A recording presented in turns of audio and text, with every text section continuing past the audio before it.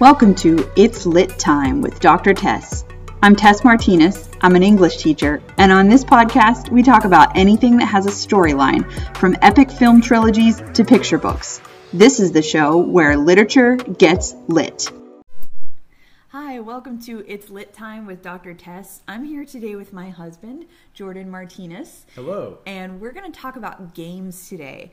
And you might think, when you first hear games, how does that fit in with a podcast that is primarily about stories? But I think as soon as we start talking about games, you'll quickly find out that you don't have to be like a huge game nerd who plays the most obscure Cones of Dunshire type games in order to recognize that a lot of games really are at their core about stories.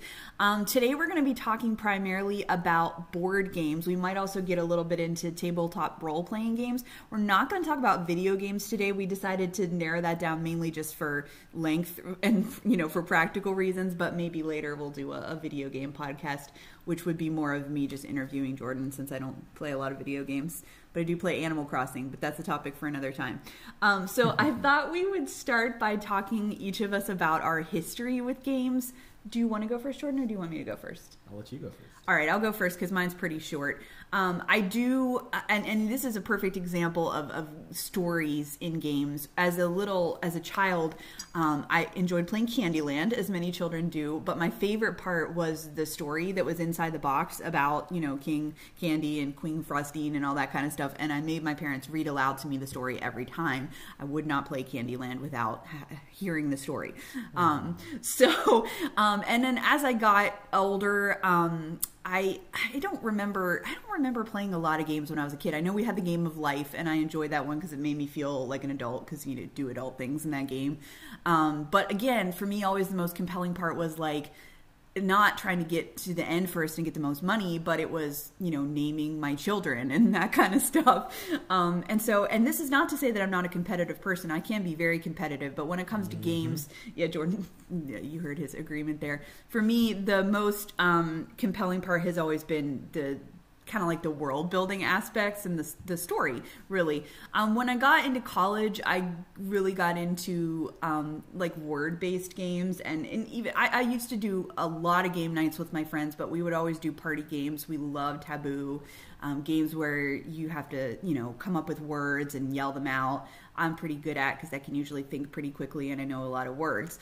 But that was about the extent of it. I will say, I don't even know if I've told you this, Jordan. One time when I was a freshman in college, I went with a roommate to a Settlers of Catan night when some people were playing that. And I think I played, but it was a lot of people I didn't know, and I didn't really get that into it. But it's interesting because my life could have taken a, maybe not my entire life, that's very dramatic. My history with games could have taken a different turn if I had gotten into Settlers of Catan that night, but I did not. And so that was kind of like a missed opportunity for me, I guess. But yeah, so when I met Jordan in summer of 2019, and he said that he was really into games, I was like, yeah, I'm not really that into games. I'll play, an occasional, Scrabble or, a trivia game or whatever, but I'm just not like a big gamer. And little did she know. But little did I know. So we'll talk about our shared history with games after Jordan gives his history. Thank you, Tess. You're welcome. So, I have always pretty much been a gamer. I can't think of a time where our house has not had games in it, whether that's growing up or on my own or with my wife. Starting out was games that were readily available typically at Target and toy stores at the time, which would have been Sorry, Trouble, Hungry Hungry Hippos, and I can remember whole nights of playing board games would be when I would have a babysitter because everything was all about us, and so we got to choose what to do, and so I chose board games the whole night. That doesn't surprise me at all. No. Learning how to play cribbage with my dad, and then getting a chance to play that with my principal in elementary school when I was ahead of the class and didn't have a chance to do any learning at that time, or getting a chance to practice fun but a complicated board game. And from there, games started getting more complex and more fun until freshman year of college, went to a local comic book store, and they had a basement that was full of board games, and they had an open game night that night, and so I was able to play a couple of games that for the first time ever.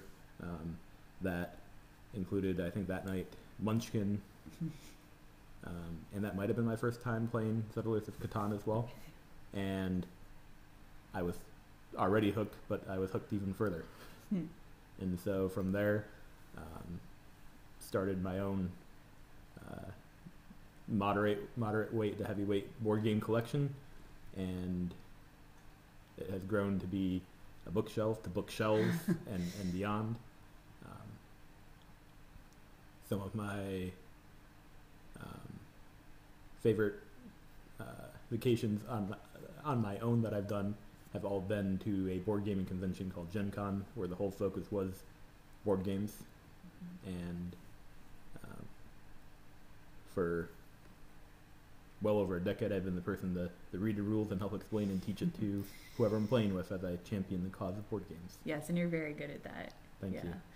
So as a couple, I think, and I will say, I don't think, my conversion to becoming a board gamer was like a deal breaker for you, because the first several months we were dating and engaged, we didn't really have time to play games. We didn't play mini games. I think it was that first Christmas when we were engaged, we had some time to play some games with your family, and that was the first time we played Wingspan, which we'll talk about on this episode. But yeah, I've played, the number of games that I have played has grown exponentially since meeting Jordan, and there's very few that I don't enjoy. There are some that I don't really feel like I need to play ever again, but like I really, really enjoy them. And my biggest success story is, this is going to sound goofy if any of you have played this game, but I remember playing Phase 10, which is the card game where you have to find, it's kind of, would you say it's kind of like Rummy, except it's a Rummy longer. Version. Yeah. I had played it like the summer that I met Jordan with some friends, and I was like, oh, this game is so complicated, I don't get it, it makes me feel stupid, blah, blah, blah. And then this past summer I played it again with the same friends, and I thought, why did I think this game was so hard? Like, I enjoyed it. I mean, it's a game that you can, chat with your friends and play at the same time, but I was just like, I got it, I understood it, and I think it was because of you, my love. So anyway, that's a type of game. Well, let's start getting into talking about types of games. Should we do that? Yeah. Okay, so since our focus today is on stories, I asked Jordan if we could come up with some categories of games based on how story-based they are. And so you came up with this list, starting with games that we might call abstract games that have no theme or story to them. So Phase 10 would be one of those, because it really is just colors and numbers on cards. What are some other abstract games, Jordan? 5 Crowns. Yeah, which I still don't like, but I probably need to play it again. Yeah. Euchre. Oof, don't like that one either. See? Do you sense a theme here? The theme is that my wife doesn't like games that have no themes. Unless I need to give 5 Crowns another chance. But Rummy, Solitaire. Yeah. Games where there is almost absolutely no theming, and it is a number-based game, typically Uno, where the goal is to go out. You have cards with numbers, they have colors. That doesn't make it not fun, but there is no story element to try to capture your attention and get you thinking and planning and engaged with the game itself. Right. And I wanted to talk about some positive features of each kind, because I've been kind of focusing on negative. I mean, I do think, like I mentioned with Phase 10, it's because it's not an immersive game. You can be chatting with your friends, depending on the level of complexity. I guess some you pretty much have to concentrate on, especially if they're fast abstract games. But normally they're good things to do while, you're hanging out or whatever. Dutch Blitz. That's a fun one. It's difficult to talk during. That's true. But a lot of the other ones are easy to have a full-on conversation, catching up on, planning an event while also playing a game, because it's fun, but it doesn't take a lot of focus. True. So the next level is themed games, and that's just what it sounds like. Games that may not have a full-on story with a plot, but they do have a very clear theme. So what I mentioned, would you say that Wingspan is a themed game? Yes. Almost bordering on a story because you have a goal. Well, most games you have a goal. Most games have a goal. Yeah. Wingspan would be a good example because it's a game where you are attempting to build your bird sanctuary. Yes. There are heavily themed elements because the game is all about birds. Like real birds you learn about. It's not like Angry Birds. It's like you learn facts about North American birds. And you're gathering the food types that these birds Yes. eat. You're trying to attract them to the habitats that they want. And then at the end of the game, you get a score and to see whether you won or not. Yeah. But you're not... Well, of course, you're choosing to try to tell a story based on the birds you play into your story and naming them, which I don't think you've ever done I've yet. never named my birds. No. Yet. There's not a story that's being told, True. but there is a heavy theme True. because everything in the game is about birds. That's a good point. So I think the positive feature of this is a little bit more obvious because for one thing, it can draw in people who might have an attachment to that theme. Like, I really like birds. And so Jordan actually bought that game.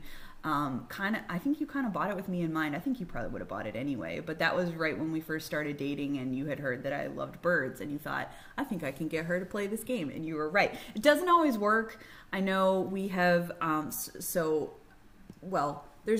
don't want to mention names on this podcast, but there's a person in our life who is a fan of Harry Potter, but who is not interested in playing Hogwarts Battle because it is a complicated game, and that's fine.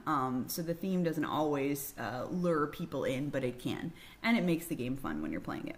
All right, so the third level of game is a game that actually tells a story. And I think the most obvious type of this would be role-playing games where you're telling a story together with your, party members and you're rolling dice to find out what happens, but a lot of it is creativity, and that's why I think so many people who are role players go into writing fiction and that kind of thing. But there are also some board games that tell stories. Can you give us some examples, Jordan?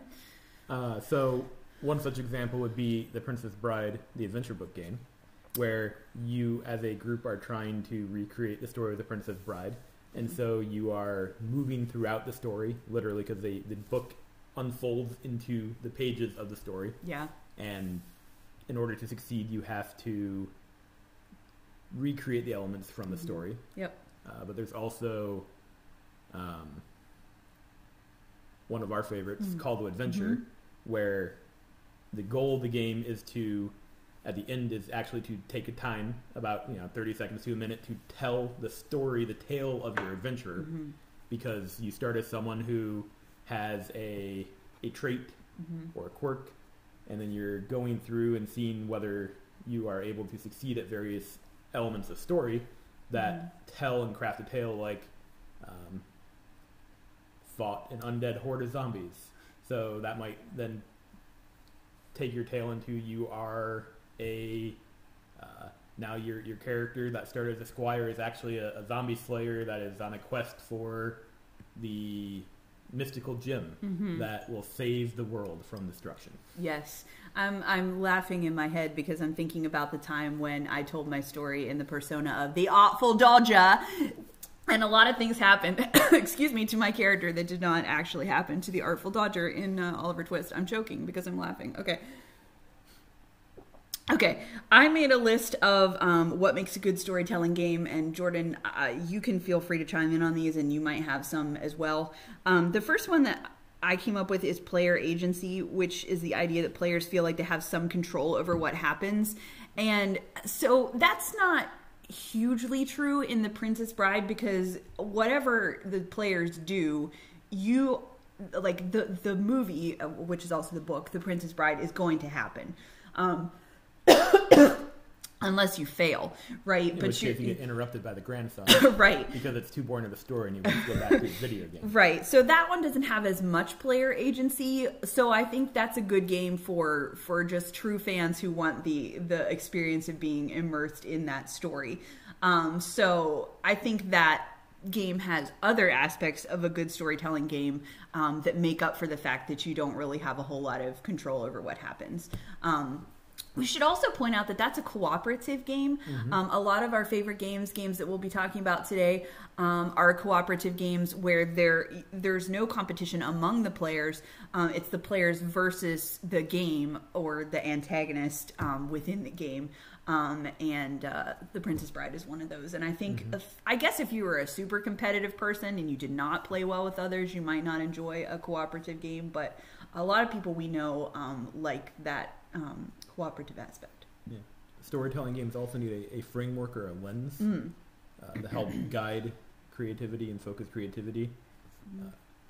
A completely open-ended storytelling game exists. There's, I think it's called like storytelling dice, where the whole game is you roll the dice and you have to tell a story from the symbols shown on the dice. So there's no setting that, it's you could have it be set in one story being set in medieval times because you rolled a castle and a sword, so you're going to run with that. Next time you might say, well, it's going to be a spaghetti western this time because why? Because I say so.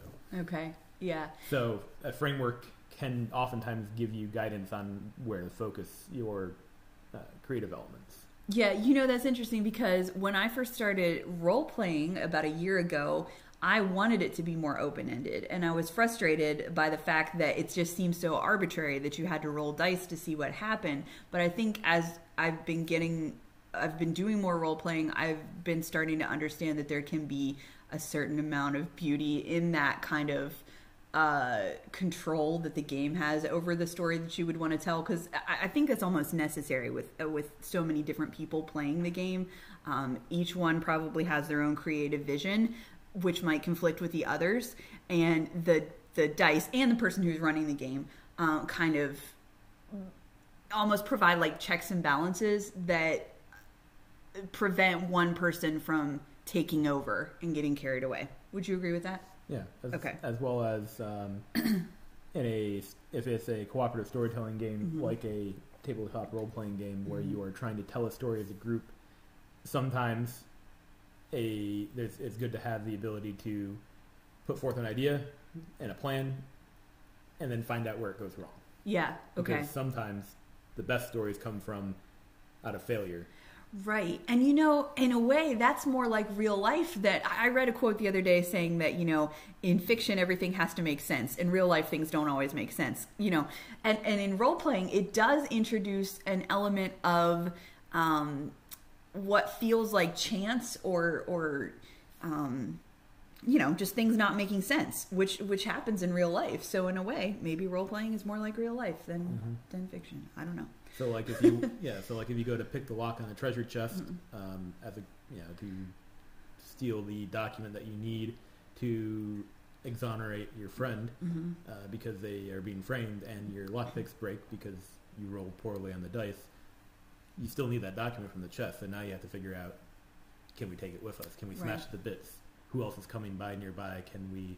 And you start having to problem solve, and the story takes a twist. Yeah. Yep, just like real life. All right, let's get back to board games here and talk about another characteristic of storytelling that some storytelling games have. This is one that the Princess Bride game does have, that Call to Adventure has to a small degree, because there are elements in Call to Adventure that may remind you of stories that you know, but then, like Jordan said, it's mixing all those stories up together and creating something new and unfamiliar. And so the element that I'm talking about is familiarity. And I think, so I mentioned that I didn't play a ton of games as a child, but what I did do was make my parents and siblings just like act out stories with me. When I was really little, I would say, play Care Bears with me, Mommy and Daddy. And I remember one time like playing White Christmas. I was pretending like I was like the Haynes sisters and stuff. So I was always really into that kind of stuff, just like essentially role-playing without dice, my favorite characters. And so I think that there's a lot of fun in getting to participate in a story that it's very similar to the fun that people find in like writing fan fiction or cosplaying, dressing up as their favorite characters, or like I said, just playing like kids do. And so I think the Princess Bride game, a lot of the success of that game comes from that idea that like you don't actually play as the characters in the Princess Bride game, but there's all kinds of opportunities in the game for you to quote from the movie, and you're essentially acting out the story as like a puppet master. Yeah, right. So you are by proxy. You are by proxy then. True. It's just not like, you're not Princess Buttercup the entire game, and I'm not Wesley the entire game. You're just kind of moving around. Everybody is everybody. Right. So, which is in a way even more fun. So I think that, and I wrote this down here, that sometimes that player agency element and the familiarity element kind of come into tension with each other, because like I said, part of you wants the story to turn out the way you know it, but then there's also a part of you that wants to alter it, like, oh, I wish we could change the ending of The Princess Bride, or what, although I wouldn't want to change the ending of The Princess Bride. It's a perfect ending. What do they say, the kiss that broke all the records or whatever. Anyway, so I wouldn't want to change that ending, but in some cases it would be fun to kind of like throw a wrench into the story as you know it. So, but what if? And I think when we did the Star Wars role playing, we got to do that in a way. So, the third thing that I have on this list of what makes a good storytelling game, this is something that for me I'm still getting used to. But some people love this, is the immersion, just like getting into the world of the story. And what helps with that is sometimes playing games for hours on end, or even playing a session of a game and then coming back a week later or whatever and playing another session of the game. And this happens in what we call campaign style games. Do you want to talk about that, Jordan? Yeah, so a campaign style game, you oftentimes see this with a tabletop role playing where you're telling a story over multiple sessions. Mm-hmm. Or you have a game where everyone is assigned a character and you are able to make progress in the game and get power-ups, and so you come back for a future game with those already in place and are able to progress further, like Star Wars Imperial Assault or Lord of the Rings. I forget what the subtitle of that game is. Adventures in Middle-earth. Okay. Are both games where you control a character for the game until you have ultimate success or ultimate failure, and you're telling a story. And both of those are games that, as you get upgrades for your character, you might start playing them in certain ways. And if you're playing a consistent character, it all gives you the ability to, in your mind, either inwardly or outwardly, create a personality for that character, and by therefore yourself as you are playing that character. And so you might start making decisions based on what would Gimli do. And the more you play Gimli, the more you're more likely to kind of get into the character of Gimli. Or in a story-driven campaign for, like, when we were playing Star Wars, what would my Wookiee do? Right. Well, he's brash and he's foolish, so he's going to act like this. Whereas a different character might go, well, wait, no, we need to find out this information, and be able to make sure we apply it to why is the door already ripped off the hinges?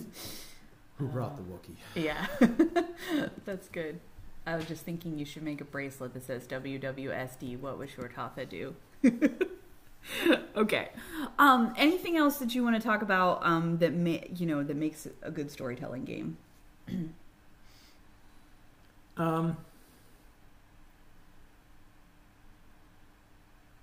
So some games will have themes, and one thing that can be critical for a game is if it's going to have a theme, to not just have it be recreating Uno but with different colors and animals instead of numbers. Right. It's how you actually utilize it and make it unique and special. Right. Like we have a game called Trash Pandas where you are a trash panda, aka a raccoon, that is trying to gather and stash its food from the dumpster. So the food that you're collecting is named as a raccoon would potentially name it, and looks like food that a raccoon would eat, like moldy pizza and bananas with mushrooms growing out of it because they're old and moldy and in the trash to begin with. Yep. The game has a theme that it fully commits to and builds upon itself, and it makes sense. It's not just reskinned, reflavored. Right. I also have a game of University of Michigan Wolverines Uno, Right. which, sure, there is a theme, Right. but not really, because it's just a skin. Right, exactly. I will put in a plug, though, for Uno Flip, which does change the game a little bit. We enjoyed that one a lot. It just makes the game meaner, but it's fun. Okay. So let's talk. I'm going to take a turn here, and I want to talk about, since, again, our theme is stories, I want to talk about, there are stories in other types of media that have game-like elements to them. And I want to talk about some of those. And the main one that came to my mind is the mystery genre, watching mystery movies and reading mystery stories, because I know that that's something you enjoy, Jordan. Mm-hmm. And so that I started thinking about, I wonder if your love of games and your love of mysteries is connected. And so I came up with a couple of possible reasons. I'm kind of speaking for you here, but if you want to respond to any of these and tell me I'm full of it, then you can. But I was just thinking, both a mystery and a game is going somewhere. It's heading to an endpoint. It's not just like, oh, this is a character sketch, or I'm enjoying playing around in this world. Like, you're really trying to solve this kind of very often high stakes mystery, or, you're trying to win. So there's something in common there. And two, there's audience participation. With a mystery, sometimes I can just enjoy a mystery by seeing how the detective solves it, and I don't feel like I need to approach it like a puzzle. But I think for you, a lot of times you do approach it like a puzzle, and you are trying to see if you can solve it before the detective. And I know from talking to a lot of mystery readers that that's something that they tend to really enjoy as well. So there's an element of audience participation where you're not just a passive consumer in a mystery, and so that makes it a little bit more like a game. Would you agree with that? Yeah, because sometimes you're going to guess it correctly, other times you're going to be completely wrong, and you're going to feel like you failed. Yeah. But still be, as long as the writing is good, blown away by the story. Yeah. So in a way, a mystery is like a game where you're kind of an observer who also gets to jump in sometimes, maybe, in a way. Sure. I don't know. I don't know. Maybe I'm stretching here. All right. So, this doesn't really have anything to do with anything else on our topic list, but I wanted to share another testimonial of my own experience over the past couple of years, where a theme, if it's done right, can actually make you want to learn more about a story that it's based on. So we've noticed lately a lot of board games that are coming out based on books. Well, we already mentioned The Princess Bride, which is both a book and a movie. We mentioned Hogwarts Battle, which is based on Harry Potter.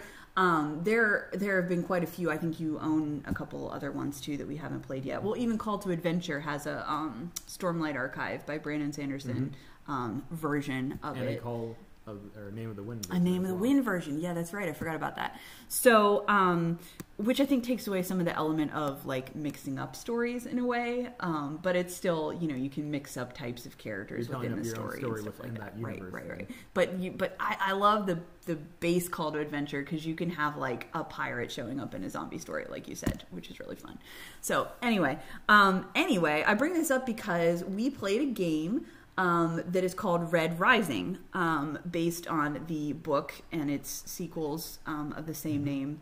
Do you know the author of Red Rising off the top of your head? Because I feel like we should give credit to the author here. Give me a moment. Okay, Jordan's looking it up. Jordan said, would you be willing to play this game with me? And I said, I've never read Red Rising. I've heard good things about it. Shout out to by Pierce Brown. Pierce Brown. My former book club had read it, and I think a lot of people had enjoyed it. So it definitely is a book I would like to read at some point. But I said, I'll since you need somebody to play this game with, I'll give it a shot. And we played the game. It was a good game. I think we've only played it once, but we enjoyed it. Once so far. That's because we have a lot of other games to play. But we enjoyed it. And as I was playing, it was a game that had a lot of cards in it, and on many of the cards, I think all the cards were characters from the story. Almost all of them named characters from the books that had various roles. Right. So as I was playing the game, I started noticing, like, I wonder if this character is a bad guy based on what their card does. Or I wonder if this character, I started making assumptions about the characters based on things that their cards did in the game. And it made me curious about actually reading the book. And I have not done that yet, but I definitely would like to. And so instead of making me feel alienated or confused about Red Rising, I still enjoyed the game, and it drew me in. So that, I think that's a cool thing that maybe a potential marketing strategy for authors who write these really really immersive, especially series books where there's a ton of characters and a ton of settings and stuff like that they could work with in a game. So yeah. Okay, let's talk now. I asked Jordan, I always like to end my podcast episodes, and this doesn't have to be the end if we think of some other things that we want to talk about, but I always like to ask about what's a good entry point for people who don't know a lot about whatever it is that we're talking about, but they're interested in maybe getting into it. So I want to talk about some good beginner level games and maybe intermediate level games as well, for people who want to get into more complex games. So, and we're not trying to create a hierarchy here and be snobs about games. I always do make fun of Jordan because he has our copies of Monopoly and Life in the closet where you can't see them, because I think that he is embarrassed of them, even though he says that he's not. But he can speak for himself, but I enjoy a good game of Sorry, so I'm not gonna make fun of people that like to play Sorry. I'm not either, but a large part of it is we have well over 100 games. Right, I know. I'm totally just picking on you. Only so many shelves that are outward facing to put them on. I know. I'm totally just picking on you. But if you're interested in getting into more complex games, but you don't know where to start, I'm going to turn to our expert Jordan here, although I might make a couple comments myself, and ask for some recommendations. Also, I will say, too, that it really, really helps if you're playing with someone who is familiar with the game.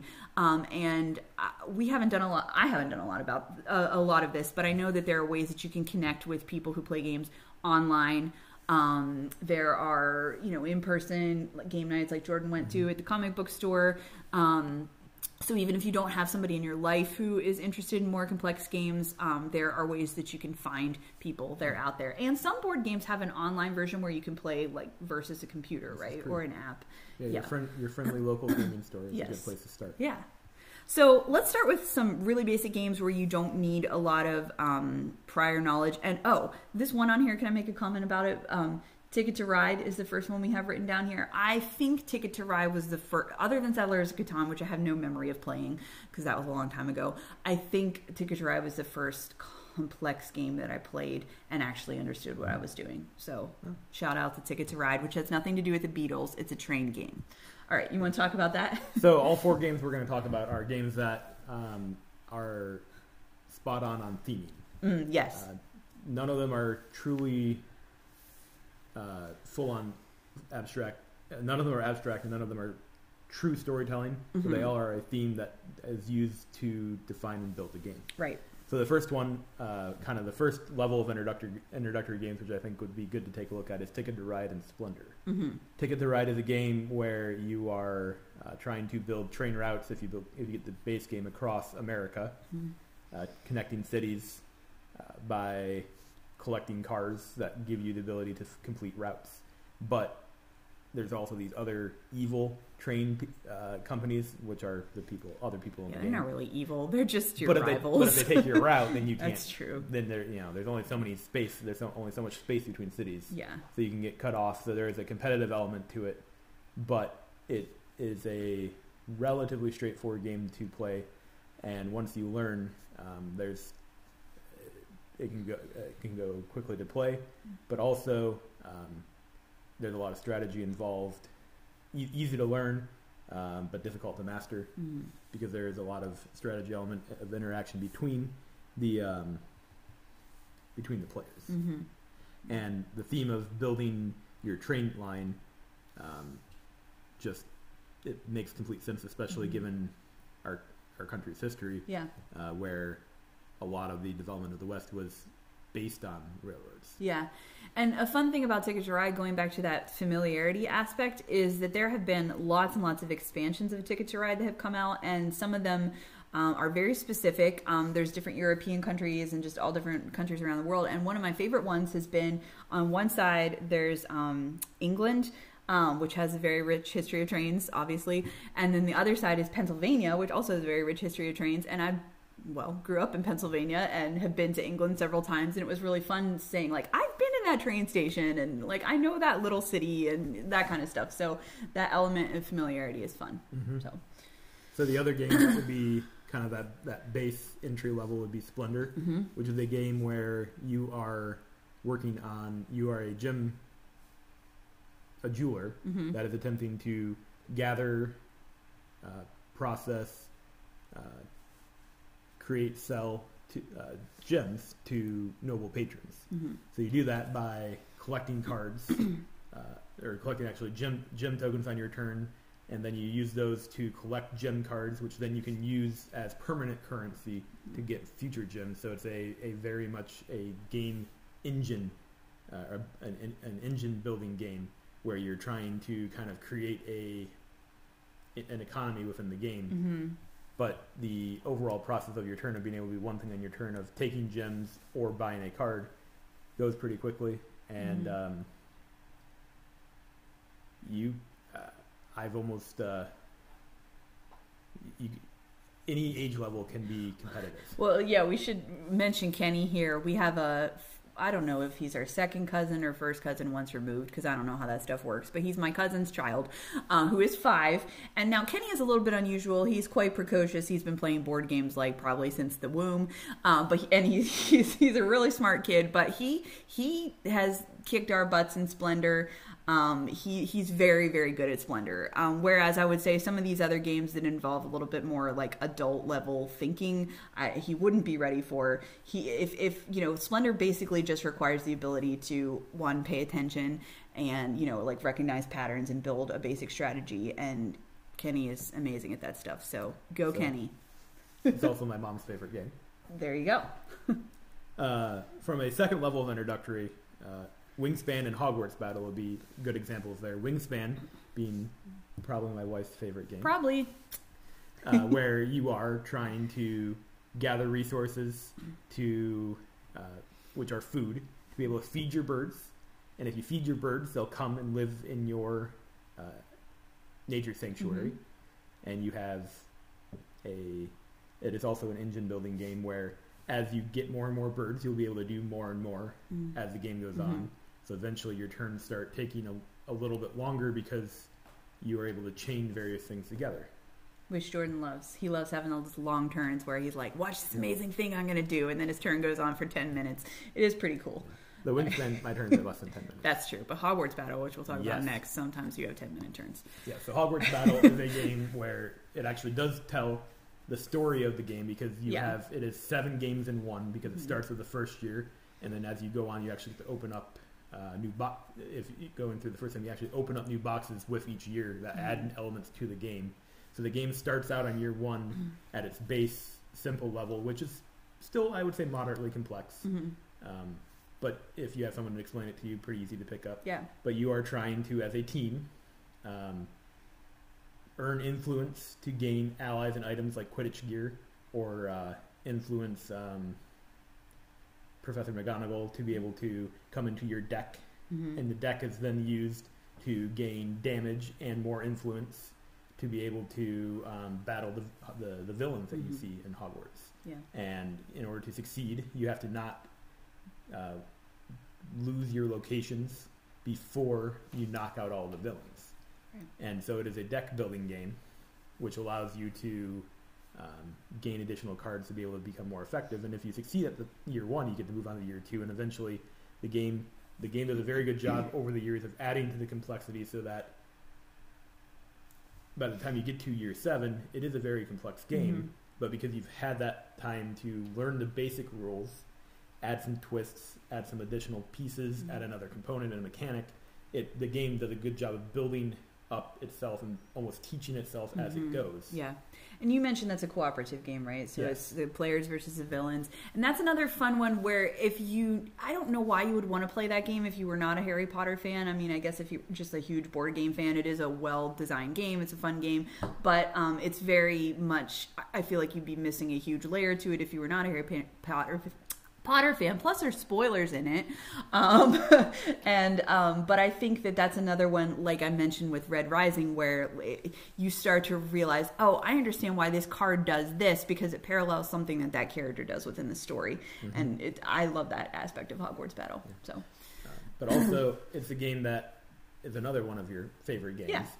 But I think part of that is it's Harry Potter. It's Harry Potter, but also because of the way the game introduces itself by breaking it up into several kind of phase gates of adding complexity.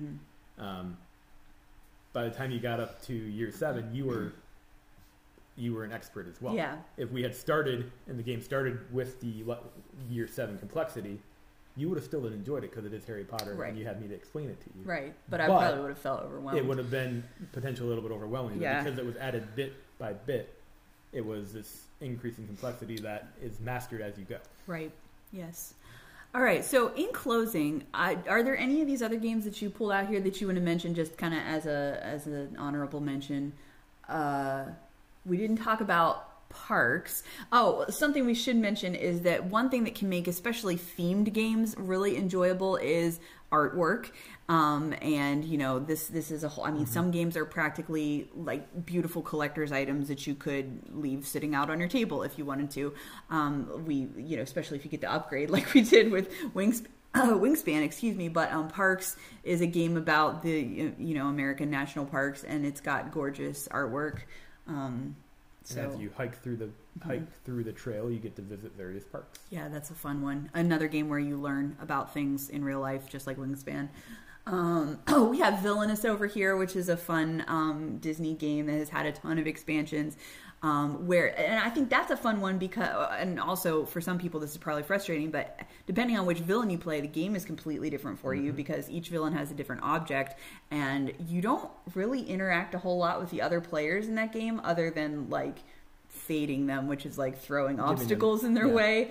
Which the obstacles are oftentimes the heroes from the story. Right, but so basically just like a real villain, you're totally self-focused and you're just trying to fulfill your own goal, which for some of the villains is very complex and some of them is a little bit easier, but Prince John wants to have Prince John just wants to get all the money. Yeah, that's a fun one. Power. Yeah. Whereas Captain Hook needs to find the map of Neverland. Right, which the first time I ever played Villainous, I was Captain Hook, and I won in it felt like 2 turns. It's probably not true, but I just got lucky with the cards in that one. But yeah, it's a fun game. So, you have Sushi Go sitting over there. That's another, I guess I put that kind of in a category with Trash Pandas because it's a quick game. It's a quick game that's a drafting concept where you're trying to draft the best point value cards for yourself based on various combinations, but the cards are these adorably cute sushi cards. Yeah. Which have faces and they're fun and you look like you would never want to eat them because they're That's so true, cute. They're too cute. Ooh, I had sushi for lunch yesterday. Now I feel bad. So yeah, that's and these are just some of many. I never thought I would be sitting here gushing about how much I enjoy board games, but that's what love will do. But love really, will open doors. Right, exactly. But again, I want to reiterate, it's love is definitely a big part of it, but also I just had to realize that games involve stories, which is something that I already loved, and I just had to see that connection. So yeah. So we'll have to do a future episode, Jordan. I mean, I'd love to do many future episodes with you, but maybe we can do a video game one and maybe even a follow-up to this one. So thanks for being on my show today. You're most welcome. I love you. I love you.